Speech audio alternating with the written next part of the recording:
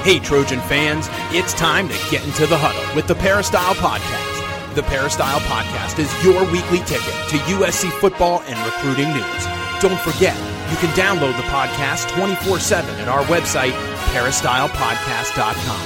And now, here's the host of the Peristyle Podcast, USCFootball.com publisher, Ryan Abraham. Hello, Trojan fans. Welcome to the Peristyle Podcast. On a Monday, we've got to talk about USC's disappointing road trip to South Bend to take on the Fighting Irish, a 31-16 loss to Notre Dame. We're going to talk all about that with Coach Harvey Hyde, talk about the USC head coaching search a little bit, and answer all of your questions. Coach Harvey Hyde, you can follow him on Twitter at Coach Harvey Hyde or go to his website for all of his content, harveyhyde.com. And if you have questions for us here on the show, podcast at uscfootball.com is the email address, or you can call or text us at 424-254-9141. You can also leave a review on Apple Podcasts. Please leave us a 5-star review and any kind of comments, suggestions, feedback that you have. Well, let's jump right into it with the coach, Harvey Hyde. Coach, how you doing, sir? I'm doing great, Ryan. Great football weekend, a 9 overtime period game. I tell you, Illinois beats Penn State. That's exciting. A lot of things happened in the world of football this weekend. It was, yeah. And I went out made it out to Chicago, and then go down to South Bend. Not a lot of sleep, getting out of the press box late and heading back to Chicago, flying out early morning. But I feel like I'm refreshed. Got some actual sleep last night after a television show, and ready to talk about this game. And before we jump into that, Coach, there was some interesting news. Well, kind of news. Carson Palmer, USC Heisman Trophy winning candidate. He actually ran the team out of the tunnel, celebrating his Hall of Fame induction, and in the last game against Utah in the Coliseum, and he was on the Dan Patrick Show talking about the head coaching search, and it was a little surprising. He's not someone that's really been around the program a lot, I guess you could say, lately, Coach. He's not someone you see around, like you see like a Matt Leinart or something around. I haven't seen Carson Palmer a lot, but he said that he was somewhat involved in the coaching search, talking to several people, giving his opinions. And he dropped the name Mike Tomlin, the Pittsburgh Steelers head coach. He's been there 15 years, won a Super Bowl, one of the longest tenured head coaches in the NFL, and said if he wants out of there, he would be a wild card kind of candidate. Now, I don't usually put much credence into what former players say. They're usually not that involved. On the NFL side, there's usually agents and stuff involved with stuff like that. But this one I thought was somewhat interesting. I'm personally not putting a lot of stock into it, but I wanted to get your thoughts on what Carson Palmer said about Mike Tomlin. Well, I think he didn't want you guys to ask him any more questions. That's what I think. I think Mike Tomlin's a tremendous coach. He's been great for the Steelers, but I think he's a Steeler for life, and I think that he would never leave the Steelers. That would surprise me. Plus, he's at a position now where he hadn't been around college football for a long period of time, and moving all the way from Pittsburgh to Los Angeles doesn't make sense to me at all. And, of course, the Steelers could be playing football for a long period of time, which would mean when would you hire him? When would he get started? It just doesn't make sense at all. So I would say that is a long, long shot. I shouldn't spend any more time on it. I would agree with you, Coach. It's one of those things where you wouldn't be recruiting. Wouldn't be able to bring him in until, January or something. It's just that would be tough. Obviously, super successful head coach. He's about the same age as Clay Helton, so that's kind of interesting. But yeah, I think that's a long, long shot too. So let's get into the game a little bit. 31-16. USC didn't score a touchdown until the fourth quarter. I want to maybe get your thoughts on this, Coach, at first. When we go into the press conference afterwards, and, when a head coach says something after a loss, whatever. Sometimes it just doesn't mean much. This one sort of didn't sit well with me that Dante Williams said it was like, well, it was almost like we didn't lose the game. We just ran out of time. Paraphrasing what he was saying there. Did you feel that way, Coach? It just didn't seem that way, especially with Notre Dame, taking a knee. They could have scored again. They were already up 15 at the end of the game, and they just, did the victory formation instead of tacking on more points. But I didn't get a feeling that this team just ran out of time. What were you thinking about that? No, I don't know what he was thinking about at that time either. he might have been at a different game, or he wasn't paying attention at the end of the game as far as when he called a timeout and that Notre Dame called a timeout, or they could have scored again. I think that he's overwhelmed currently right now in a position of being in a game such as big as Notre Dame, a national recognized game. Even Jackson Dart says, "I was unbelievable and never been before a crowd this big." I think everybody was somewhat intimidated by that as far as the Trojan players and not only all the coaches, but I think the pressure that has been on Donte Williams during this period of time. First of all, let me say that that's the worst post-game interview area that I've ever seen a class program give a visiting team and his coaches and his players. Let me just tell you that. That to me doesn't show any class at all, and that looked like a closet of some type that they had Coach Williams in. So I don't think that's very classful. And again, coming in off the field, and he's probably in a state of shock, to be honest with you, as far as going through that type of experience and being asked these questions. And I think he's just at a point now where he doesn't know what to say or do. He's never been in this type of pressure type of situation, and he's trying to be positive, yet, it's tough to be positive because he knows the season's still remaining in front of him, and he wants to do as good a job as he can do. And I think his hands are tied on how much he can do, how much he can change as far as what he does now as an interim head coach. I mean, he doesn't really, it's hard for him to get involved in the offense and the defense. And really, between you and me and all people that are listening, after every game, it's the same song, it's the same movie, it's the same book with the same ending. Red zone, penalties, not knowing what you're doing on offense, not being able to go under center to at least stop the clock. Red zone, I mean, it's just the same movie. So, I don't know. It's something right now that it looks as though no one there currently knows how to fix it. Yeah, I would agree with you, Coach. There's only so much you can do. You have an interim head coach for 10 games. And I looked at Washington State this past weekend, put up a real good fight against BYU. BYU got its fourth win against Pac-12 opponents, by the way, the most. No one has more than 4 wins against Pac-12 opponents. No one in the Pac-12 except BYU. But I thought they would come out. It's sort of like you sprain your ankle in that basketball game, and your shoe's still tied tight, and you got adrenaline, and you're still playing, And right after the coach gets fired, like USC probably played its best game, at least the second half, against Washington State. But you're still injured, and it's going to take a while. Like that adrenaline doesn't last forever, and it seems like that adrenaline certainly ran out. Like Washington State might fall off a cliff in the next few games, but they played hard in this last one, right after the firing of their beloved coach Nick Rolovich. For the players, they really loved them for the most part. But are you going to be able to maintain that? And I think that's hard for Donte Williams to do, to be the interim and come in with this new philosophy and new accountability. That works for a little while, right? But it's hard to keep that going for 3 months when most likely most of these coaches are going to be gone. You're going to have a different philosophy when the new head coach comes in, and everyone's sort of waiting for that. So it's definitely a tough spot, but I agree with you, Coach. It seems like it's the same song, movie, book all over again, week after week after week. Right, and it's really not his fault because the people he has that are the coaches and coordinators, they're not going to change anything. And it's built into what they're trying to do offensively and defensively. So really, he's not changing that whatsoever.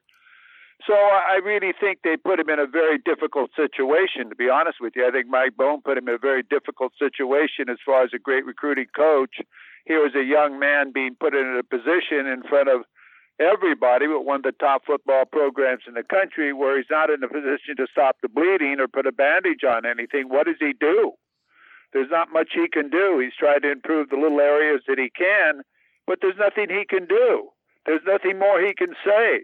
It's play it out, end the book, write the final chapter, get it over with. Hey, Coach, we had Rick from La Mirada kind of wrote this in, and I want to follow up with you on this one.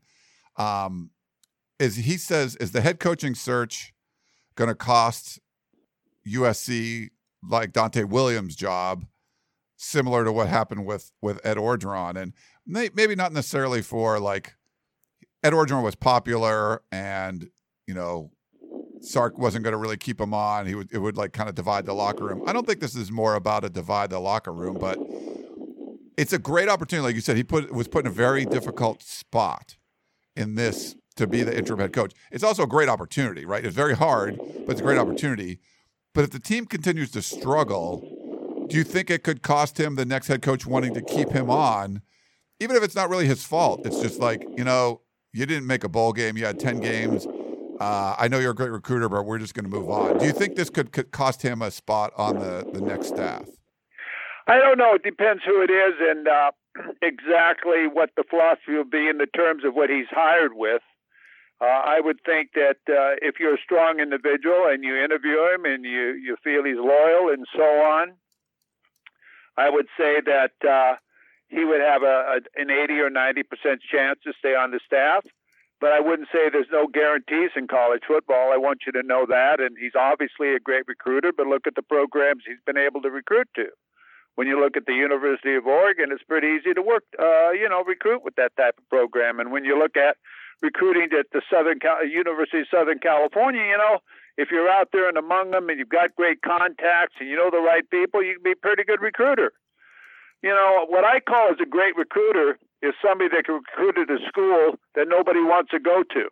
And all of a sudden they say, like Jerry Tarkanian was, or maybe like, I don't want to say other people I know that have done that, but, he got criticized because he brought players to his university when they should be at UCLA or USC or Notre Dame or so on. That's what I call a great recruiter. So I think he's a great recruiter because he certainly has brought great players to great programs.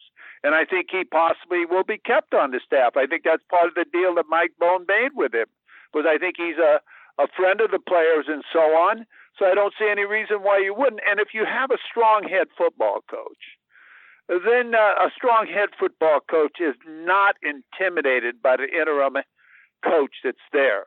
Now, if he was to apply for the position and wanted the head coaching job and didn't get the head coaching job, then that would be a complete different type of situation, because then I can't have him on the staff. Because, he's going to be upset that he is not the head football coach, and I'm not going to get a 100% loyalty from him. Oh, that's an interesting point there, Coach. This was, for this game, going back to the Notre Dame game, looking at what Notre Dame was able to do, I thought this was an interesting step. We'll start with the defensive side of the ball for USC. Notre Dame, and my buddy Pete Sampson tweeted this out. They had, in their first 6 games, they had 8 drives that were 10 plays or more, like in 6 games. So not I think it was the first half, or like almost the first half, just a little bit of the third. They had 3 long drives, 3 10-play plus drives against USC alone. And there was 4 drives in the game that went 70 yards plus. This wasn't a Notre Dame offense that was used to doing stuff like that. And this USC defense gave up those long kind of drives. In the bye week, it looked like Notre Dame changed things up instead of making they did a lot of short passes. And that's not always easy, because you got to keep going and without making mistakes. But they got the ball out quickly, and they moved the ball down the field. Just in little chunks against USC. Did you notice that? And what did you think overall with USC's defensive performance? Because it just seemed like they allowed Notre Dame to do stuff that they hadn't really done all year. Well, what you do as an offensive coordinator, you take advantage of what people give you. And basically, like I said, a great offense is a great defense. You've heard me talk about that the entire time. They didn't want to get into scoring rates with USC. They wanted to be able to ball control them, use their great tight end as a receiver, use their running back, Williams, who's a great running back, ball control, go down the field, give them different looks to try to confuse USC on the defensive side of the football, which they did in their alignments. Give them different type of looks as far as different quarterbacks and different formations, and the quarterback running the football and goal line and short yardage situations, which, again, USC has to make adjustments to, and it causes them a lot of question marks, and their players can't play. And again, I'm still in the same position that I've always said. It's very difficult when you can't have the number one player in the country as far as last year's Foreman, this great defensive end, not in the game more than 2 or 3 plays, when you have Jackson in there, and Drake Jackson, what does he do during the game? How many tackles did he make during the game? How many sacks did he make? He made a hurry, but not. I don't know if they gave him a sack on it or not. But hey, if you're a first-round draft choice, you're playing against the big guys here. You got to show. Remember, if I'm an NFL scout, I'm going to come in and I'm going to say, don't give me the Arizona game to watch. Give me the Notre Dame game to watch. I want to see how he did against Notre Dame. I want to see how he did against Oregon. I want to see how he did against the type of players he's going to be playing against on Sunday. And I don't see, and I'm not saying it's Drake Jackson's fault. I'm saying putting him in a position to make those type of plays and be that type of player. I don't know if you had a chance when you were back there to watch an Oregon game, what Oregon does with its great defensive end. They let him go. He causes havoc everywhere on the field, no matter where he is. The best thing to do is to run at him, because what neutralizes quickness is running at him when he can't be as physical. He uses his quickness to get up the field. You run inside him or you run outside of him and hook him.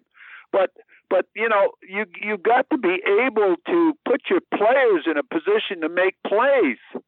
I've said all along, as far as they don't throw the ball down the field enough. They're running the football.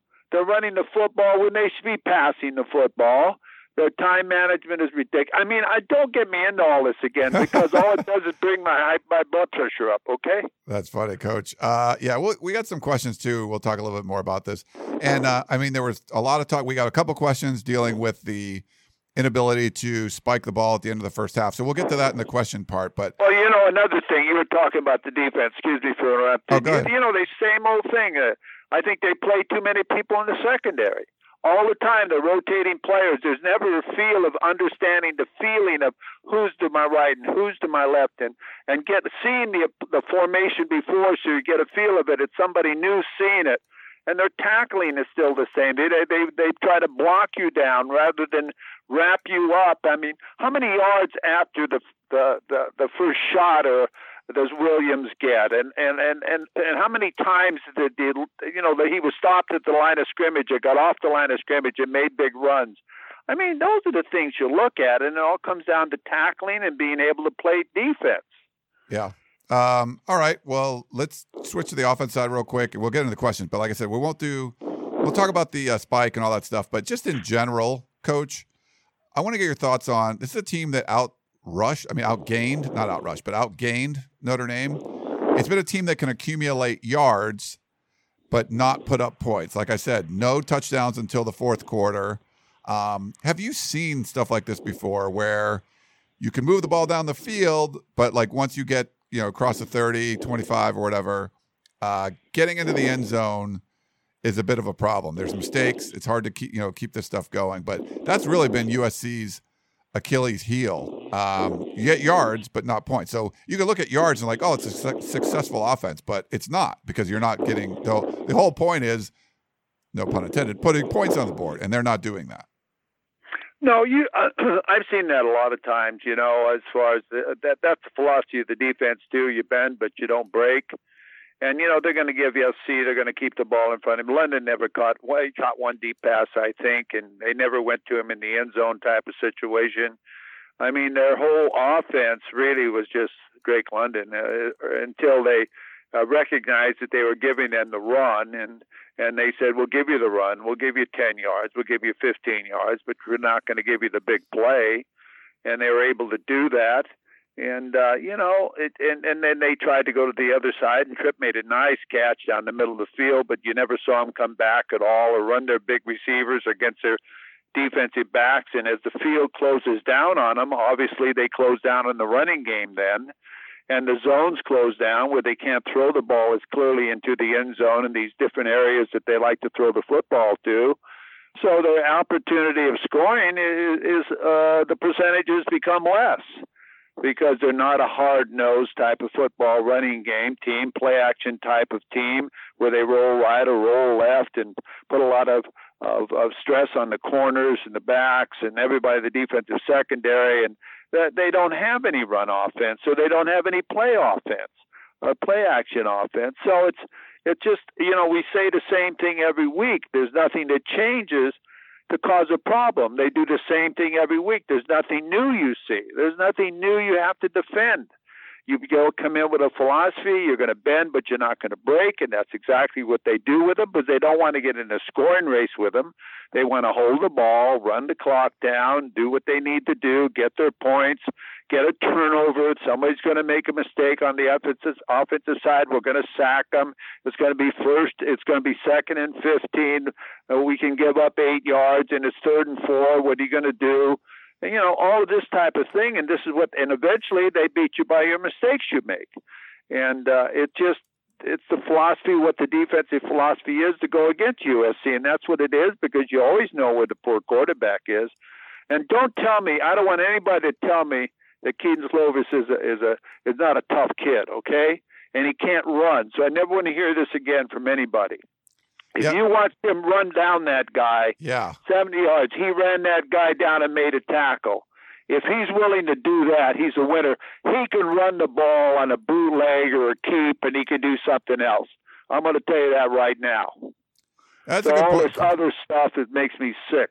Yeah, that was a great play. I got to talk to Dante Williams about that Sunday night on the press conference, and that saved 4 points for USC. It was a 79-yard interception return. He was getting, crushed in the pocket, and the ball pops up in the air. He didn't really get to throw it. He was trying to throw it, and it pops up in the air, intercepted, and returned 79 yards by Notre Dame linebacker Bo Bauer. And you could have seen Kedon Slovis just lying on the ground, not moving. And not only did he not do that, he ran a play all the way down. And it could have been an 83-yard return for a touchdown. It was a 79-yard return to the 4. And the USC defense held, and you held him a field goal. So, his effort there, I'm not going to blame him for the interception. His effort there saved 4 points. And, man, he's getting crushed on social media. I feel bad, Coach. I don't think he's playing great, but he's not sometimes you just want an easy fix, and they're like, oh, he sucks. That's why. It's I don't think that's the case. No, I like the kid. I think he's in a very difficult situation. He gets hit. People have not they don't know the size and strength of these players that hit these quarterbacks. I'll tell you, he gets hit all the time. It's amazing that he's still alive. It really is. If I was him, I'd get an insurance policy on my life, or if I was his parents. And then again, the questioning of why didn't Jackson Dart play and all this and that. Why would you even dress Jackson Dart if he's not going to play? I've never dressed a guy that doesn't have the ability and the clearance to help the football team. I'm going to dress somebody who can help the football team and who deserves to be dressed because he's been paying a price in practice and so on. There's so many little things that I can't figure out as far as what's going on. Yeah, I agree with you, Coach. All right, well, we got a bunch of questions. Let's take a quick break, and we'll address some of those things. Back in a minute.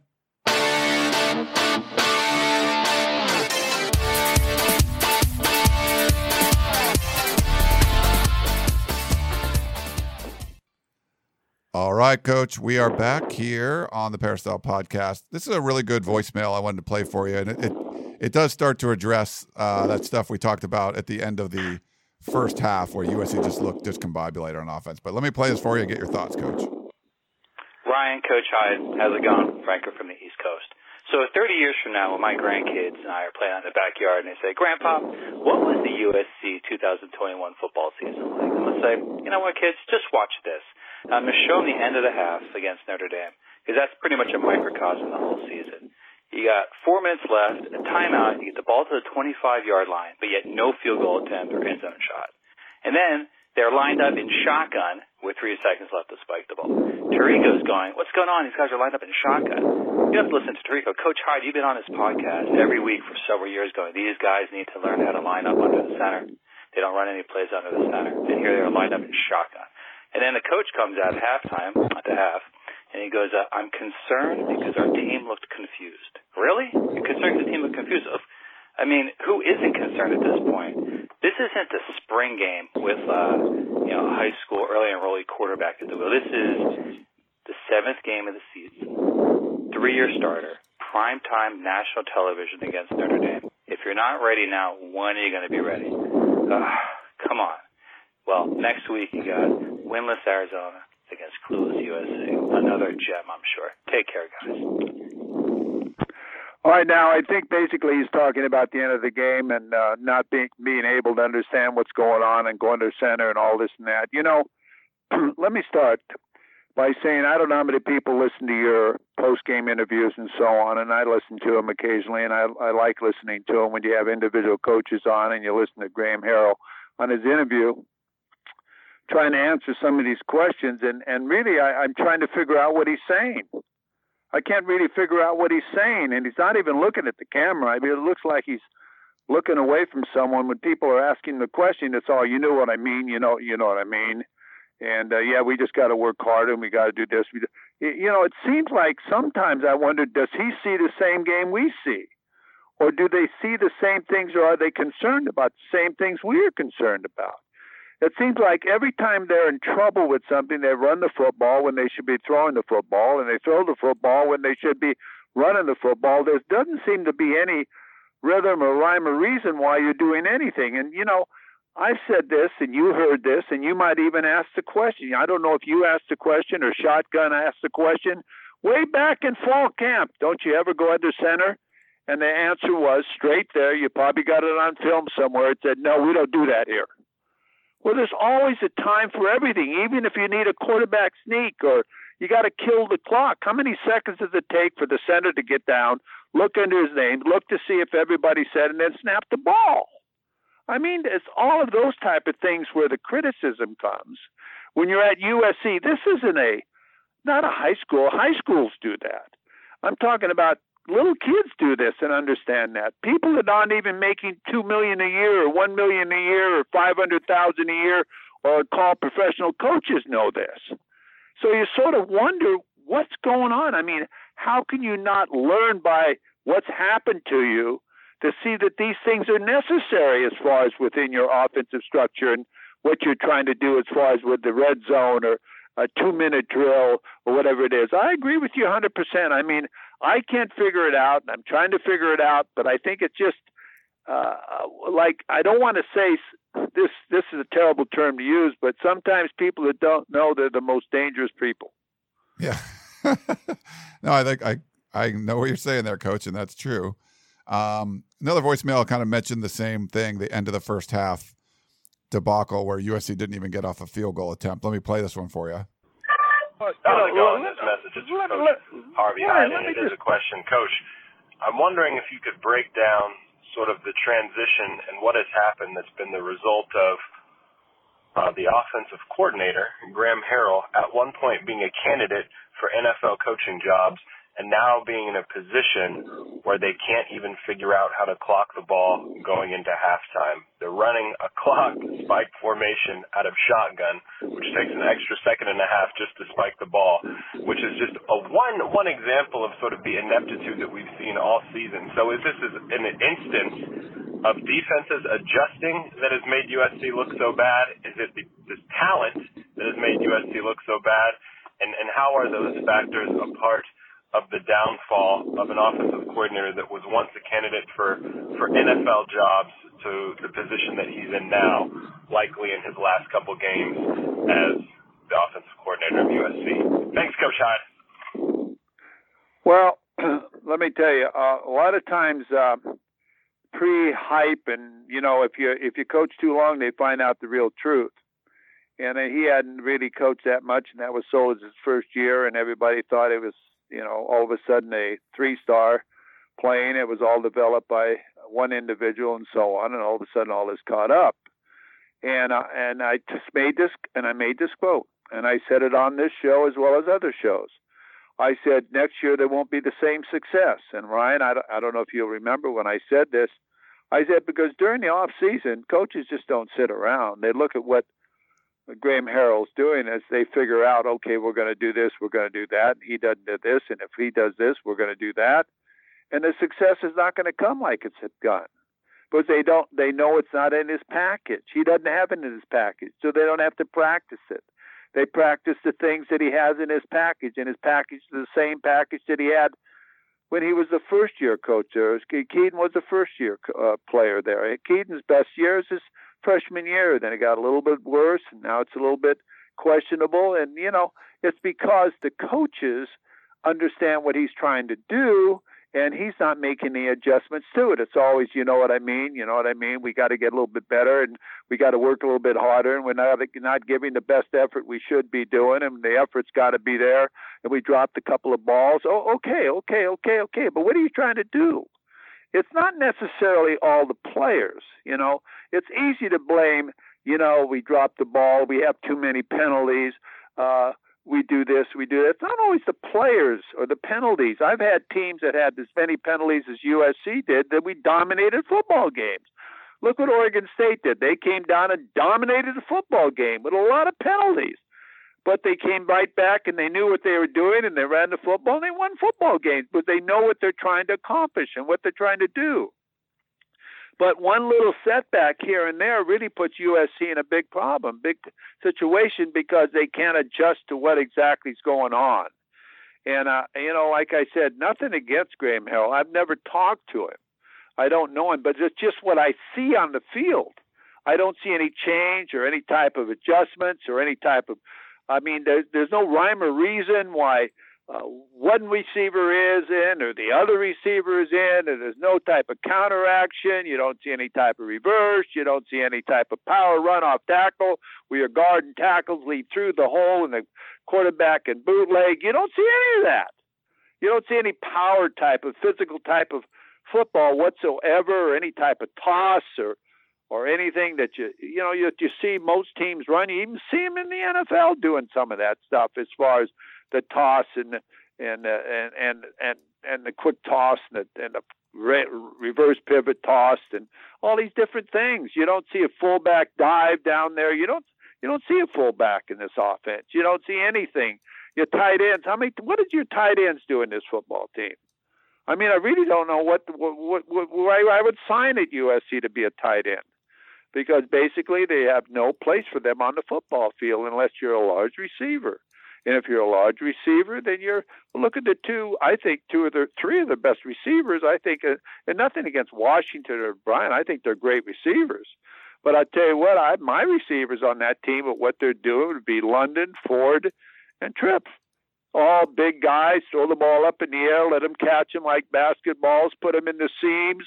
But this area of the field they never attacked either. They ran 2 draws during the game, 1 draw, 2 draws. When it didn't make any difference, they made some yards on it. Well, why not run it again or have draw pass action? Or do you do the different things that are set into what your philosophy is? There's really not a philosophy. It's just do this. When I'm not sure what I'm supposed to do, I'll run the ball so I can't be criticized. And when the field closes down, well, we'll see what we got to do to get it done. Lob it up, Drake London didn't even catch a touchdown pass this week. I was surprised they didn't go to him down there like they always do in the fade routes and some of the things they do over the middle. But that didn't happen, and that's the way it is. All right, Coach, we got an email from Arizona Jack. He said, this current USC team is only going through the motions and not playing with fire in their belly. To fix this on-the-field problem, USC's athletic director needs to find a future coach who can motivate young men and his support staff. The new head coach needs to leave X's and O's to the coordinators, who, by the way, need position coaches that can recruit and develop young people. That's my plan, and I'm sticking to it, Arizona Jack.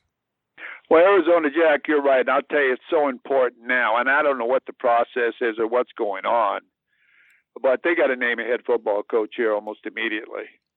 They got to go in and buy someone out and make the change and bring him now and buy him out of his contract that is in. Because really, if you're going to go after the guy, the university doesn't want him either, because they need a new head football coach in there no matter where he's leaving to start their recruiting for December 2 and get his staff together. And you've got to bring a guy in now that can evaluate the talent by watching the games and start to put his staff together and so on, evaluate the coaching, what's going on, evaluate the recruiting, evaluating everything in the athlete department. And the longer they wait, the harder it's going to be. I don't know what they're waiting for. It's like a big secret. Go after the guy that you think's going to be it. I don't know who they think it's going to be. Whoever it's going to be, whatever I say, it's not going to make any difference anyway. But whoever it is, they got to bring a guy in and let him go to work. And if they got to go buy out a contract that cost them $10 million or whatever that $1 million is, put up or shut up and go out and get it, because you've got recruiting coming down here. You just lost a 5-star tackle. to Georgia. I mean, you can't continually lose these guys. Yes, you keep the receivers, but you already got great receivers. That's not the difference of your football team winning or losing. You got to get a coach in here that brings a great staff in here that already knows who his staff's going to be, but he's been around long enough. He knows what's going to win. He's been USC. You can't bring a guy in here and teach him what USC is all about, the tradition of USC. You got to bring in somebody that knows Southern California, knows USC, knows what the tradition of USC is, knows the years of John McKay, Pete Carroll, John Robinson, knows what the fans like, knows what the tailgating is all about, knows already who Traveler is, knows the fight song. You got to bring somebody in now that really knows the program. You've got too many people that don't know the program and what people want and what they expect. So you better go and start doing that right away, or it's going to be too late because someone else is going to hire that individual while you sit and think about it. Yeah, that's. I agree with you, Coach. This is. There's a big problem right now, and you feel like USC is sort of in limbo. And you know what Jack was saying. You're not going to get this right until you have someone come in and just clean house and start with new leadership. So it's tough because there's still games going on, and you wait months and months and months for these games, Coach. USC Notre Dame, it's a big deal, but it's becoming not much of a big deal just because USC is such a mess right now, and there's no Band-Aids you can put on this from Dante Williams to make it a lot better. It's got to come. You got to bring in somebody new that cleans house and fixes a lot of these problems. It might take a little while. But yeah, it's just a tough situation right now for the players, coaches, fans, everybody. No, and it's fixable. It's fixable and be fixed quicker than what you think. You get the right person coaching at USC, and immediately all of a sudden the other coaches in the Pac-12 say, "Uh-oh, we better get a bigger budget." "Uh-oh, we better get after it." They run into their athletic director and say, "Right now we've got to have this, we got to have that, we got to have what USC has, or we're not going to be able to play with the Trojans." What made the Pac-12 good when Pete Carroll was there was because everybody said, "Hey, you want to just give him the Pac-12 championship before we get started?" I think he won 7 of them. You might as well give it to him before, and then the rest of us play for second.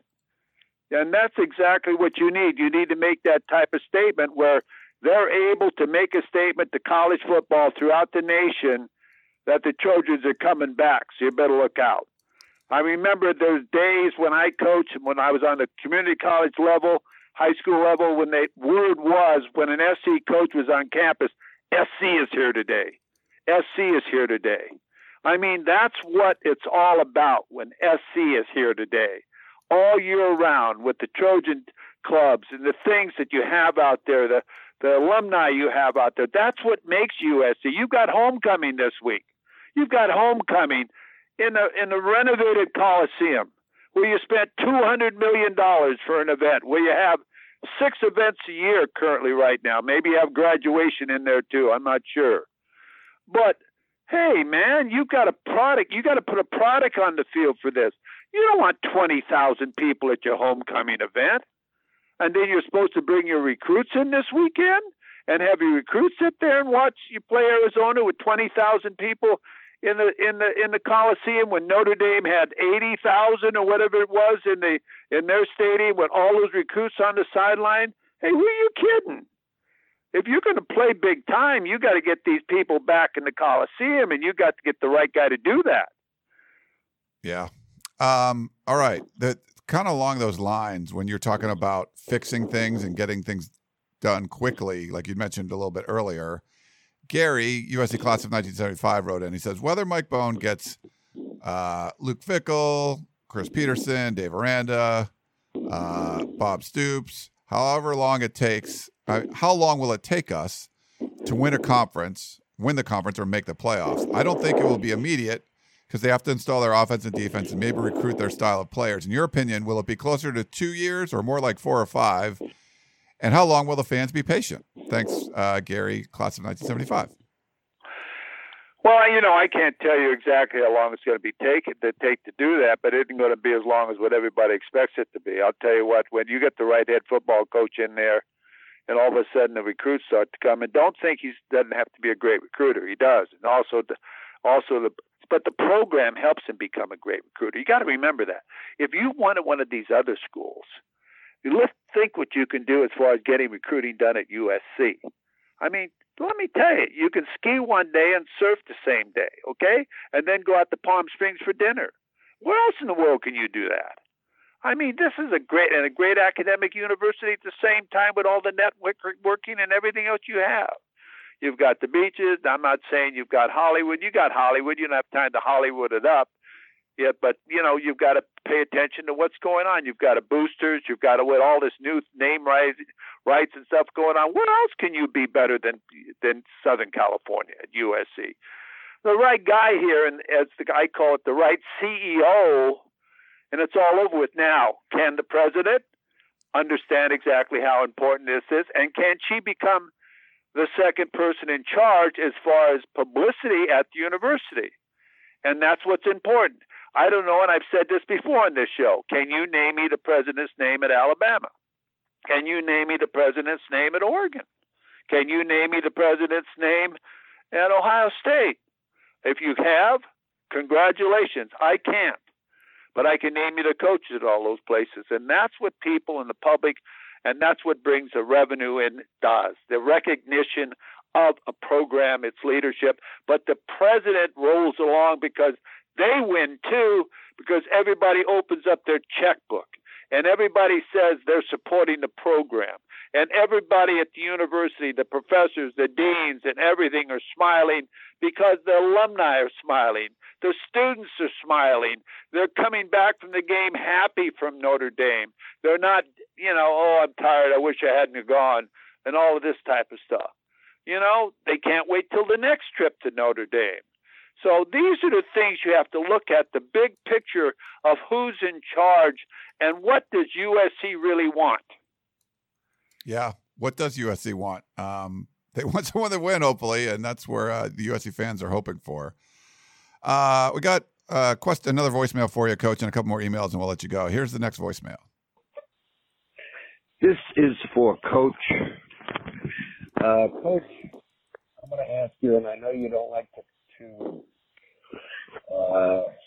say any negative things about other coaches, and this isn't really about Dante, but truthfully, as a head coach yourself, would you allow this defensive coordinator to continue working for you? Because his defense, our defense, can't get anybody off the field when they have to. I mean, by, the seventh game of the season, you think we'd be able to stop a defense when stop an offense when we really have to, when it comes down to the nuts and bolts of the game. And we couldn't. I was there. I flew from Florida to South Bend to see the game, and there was a little hope there, but then it was dashed when the defense couldn't get them off the field. So anyway, that's all I have to say. And thank you to both of you guys for a fabulous job. I love listening to your podcast here. And please just tell me what you think if he was your defensive coordinator, all right? And thank you very much. Fight on. This is Ray from Florida. Ryan, the question was, I believe, I couldn't hear it all. I believe it was the defensive side of the football as far as something about a coordinator. Could you help me with that? Yeah, just in general, like Todd Orlando, is there a reason to keep him on right now? And I'll give you a quick thought. I mean, once you fire Clay Helton, I don't think there's reasons you're going to fire position coaches. Like Colorado just fired their offensive line coach, right? I mean, you're trying to fix the problem. The big problem was you fired Clay Helton, and I don't think changing coordinators or anything at this point makes a whole lot of sense. If you had another defensive coordinator on staff or something, but to change your philosophy, like you're basically got to play the season out, and then you get a new one at the end of the season. But he wants to know about what you do in that situation. Well, no, right now, you said it, Ryan. I mean, you've got enough firing. You've got enough unrest. You don't need another coach around not bad-mouthing you, but because loyalty means a lot if he's ever going to get another coaching job. But, you know, you just got to get through this miserable season. Where they made a mistake, USC, is they fired Clay Helton the second game of the year. If they were going to fire somebody, they should have done it a year ago if they had this philosophy in their mind, where they could have had a new football coach in here and it had been a rebuilding year or whatever under the new staff, and they'd be rolling. That's why the whole timing and the whole way they did this thing is just amazing as far as the administration is concerned. All of a sudden they beat San Jose, who at the time Coach Helton said would be one of the top 20 teams in the country or 25 teams in the country and so on. And they're currently, 4-4 or whatever.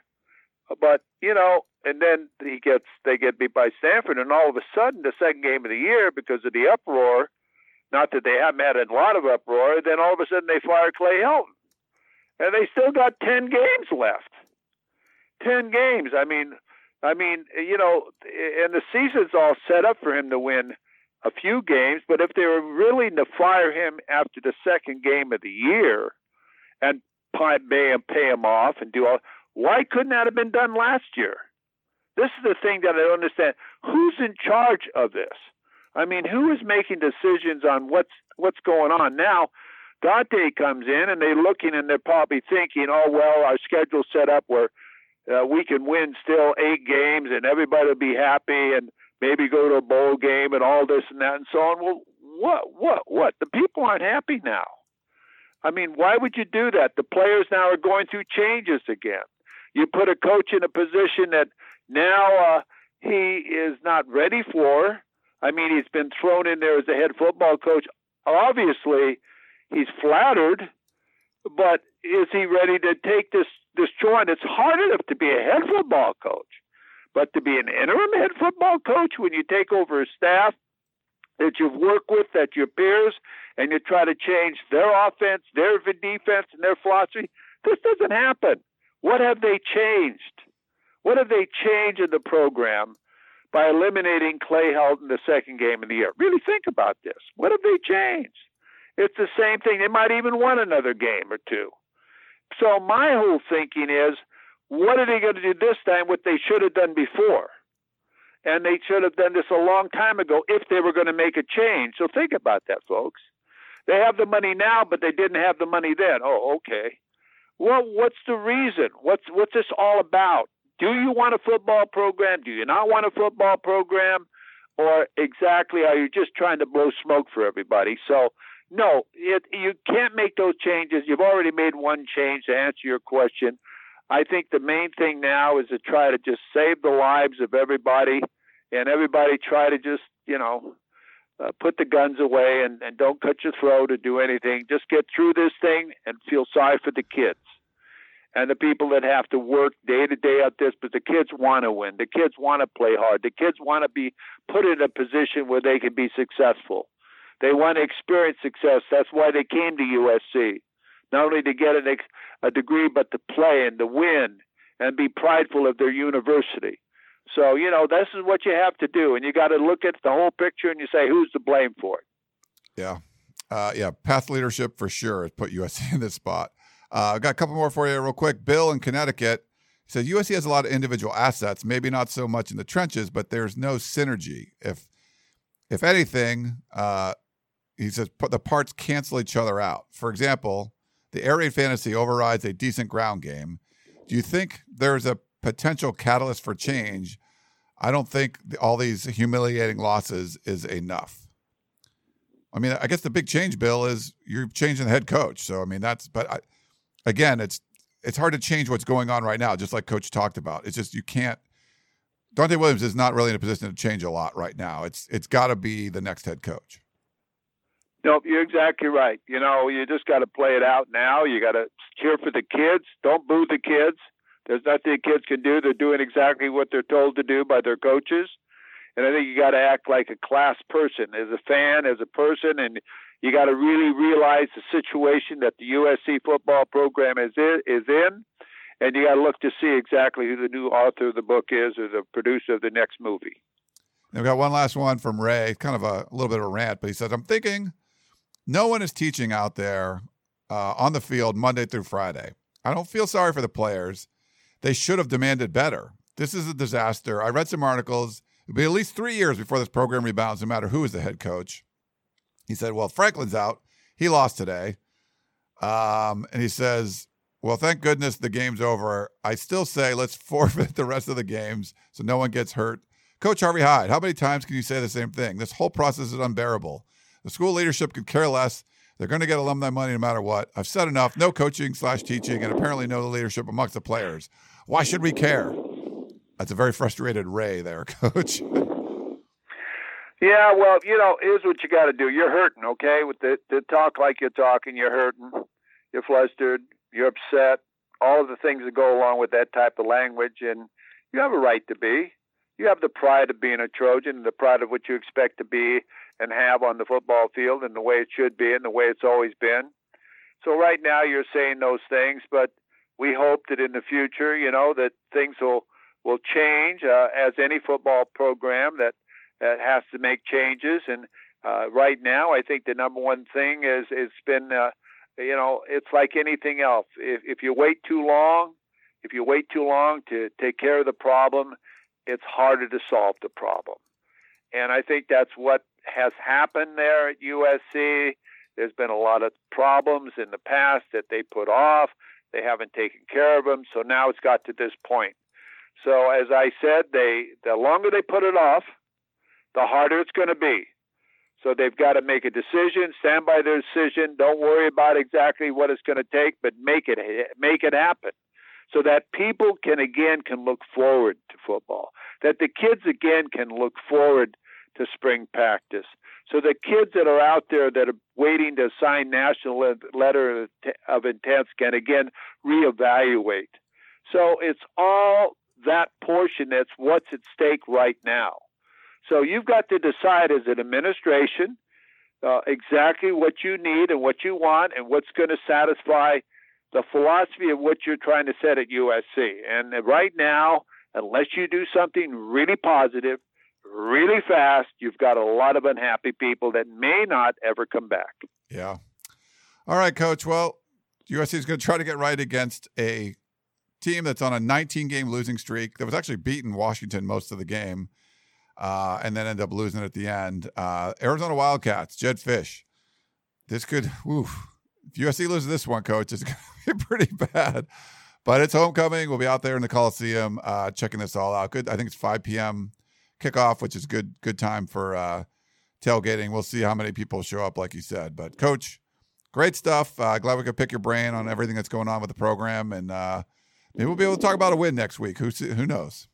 Well, I hope so, buddy. I hope they do have that opportunity to win. It always helps to win. Winning solves everything. They need to win bad. And gosh, don't even talk about it. They've got to beat this game. But again, I'll tell you what, Arizona's not going to come in and lay down. No. No. Because I'll tell you what, they've right now the Coliseum isn't the Coliseum anymore, where people didn't want to come to the Coliseum. They tried to get out of the game. Okay.